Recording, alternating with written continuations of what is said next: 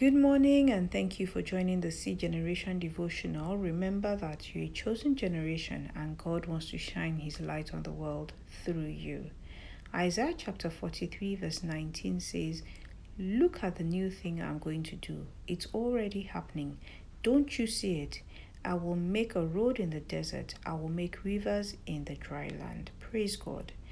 As you go into this month of April, I pray that the Lord will make a road for you in the desert and make rivers spring for you in dry land. God will do a new thing in your life this new month. In Jesus' mighty name, amen.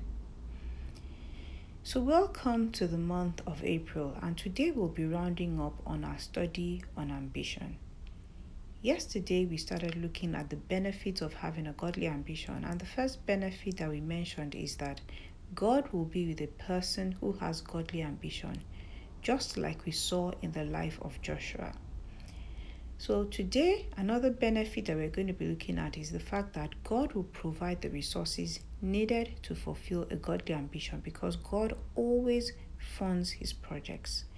When Jesus needed to ride into Jerusalem and he needed a donkey, God provided one for him effortlessly.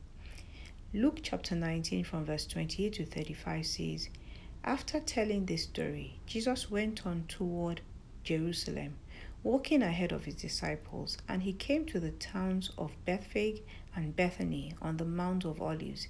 He sent 2 disciples ahead. 'Go into that village over there,' he told them. 'As you enter it, you will see a young donkey tied there that no one has ever ridden. Untie it and bring it here. If anyone asks, "Why are you untying that colt?" just say, "The Lord needs it." So they went and found the colt just as Jesus had said. And sure enough, as they were untying it, the owner asked, "Why are you untying that colt?" And the disciples simply replied, "The Lord needs it." So they brought the colt to Jesus and threw their garments over it for him to ride. So all through his time on earth, Jesus never lacked anything, and he had everything that he needed to fulfill his ministry because he was pursuing a godly ambition. 2 Corinthians chapter 9 verse 8 says, "God is able to give you more than you need, so that you will always have all you need for yourselves and more than enough for every good cause." So God provides for us for every good cause. God provides everything that we need for every ambition that will bring glory and honor to His name. Another benefit of pursuing a godly ambition is that God will send you helpers to help you fulfill that ambition. A good example is David. When God anointed David as king in place of Saul, Saul did everything he could to kill David, and David had to go into hiding. But in 1 Chronicles chapter 11 and 12, we can see many warriors that God raised as helpers for David to help him become king. 1 Chronicles chapter 12 verse 38 says, "All these men came in battle array to Hebron with the single purpose of making David king over all Israel." In fact, everyone in Israel agreed that David should be king. So God raised men who were ready to, put their lives on the line just to ensure that David became king. It's important for us to know, however, that in the pursuit of a godly ambition, challenges will arise. It won't always be easy, but the good thing is that God will see you through those challenges. So the last benefit of pursuing a godly ambition that I want to mention today is that God will be with you through the challenges and the difficulties you face along the way. He will help you overcome them.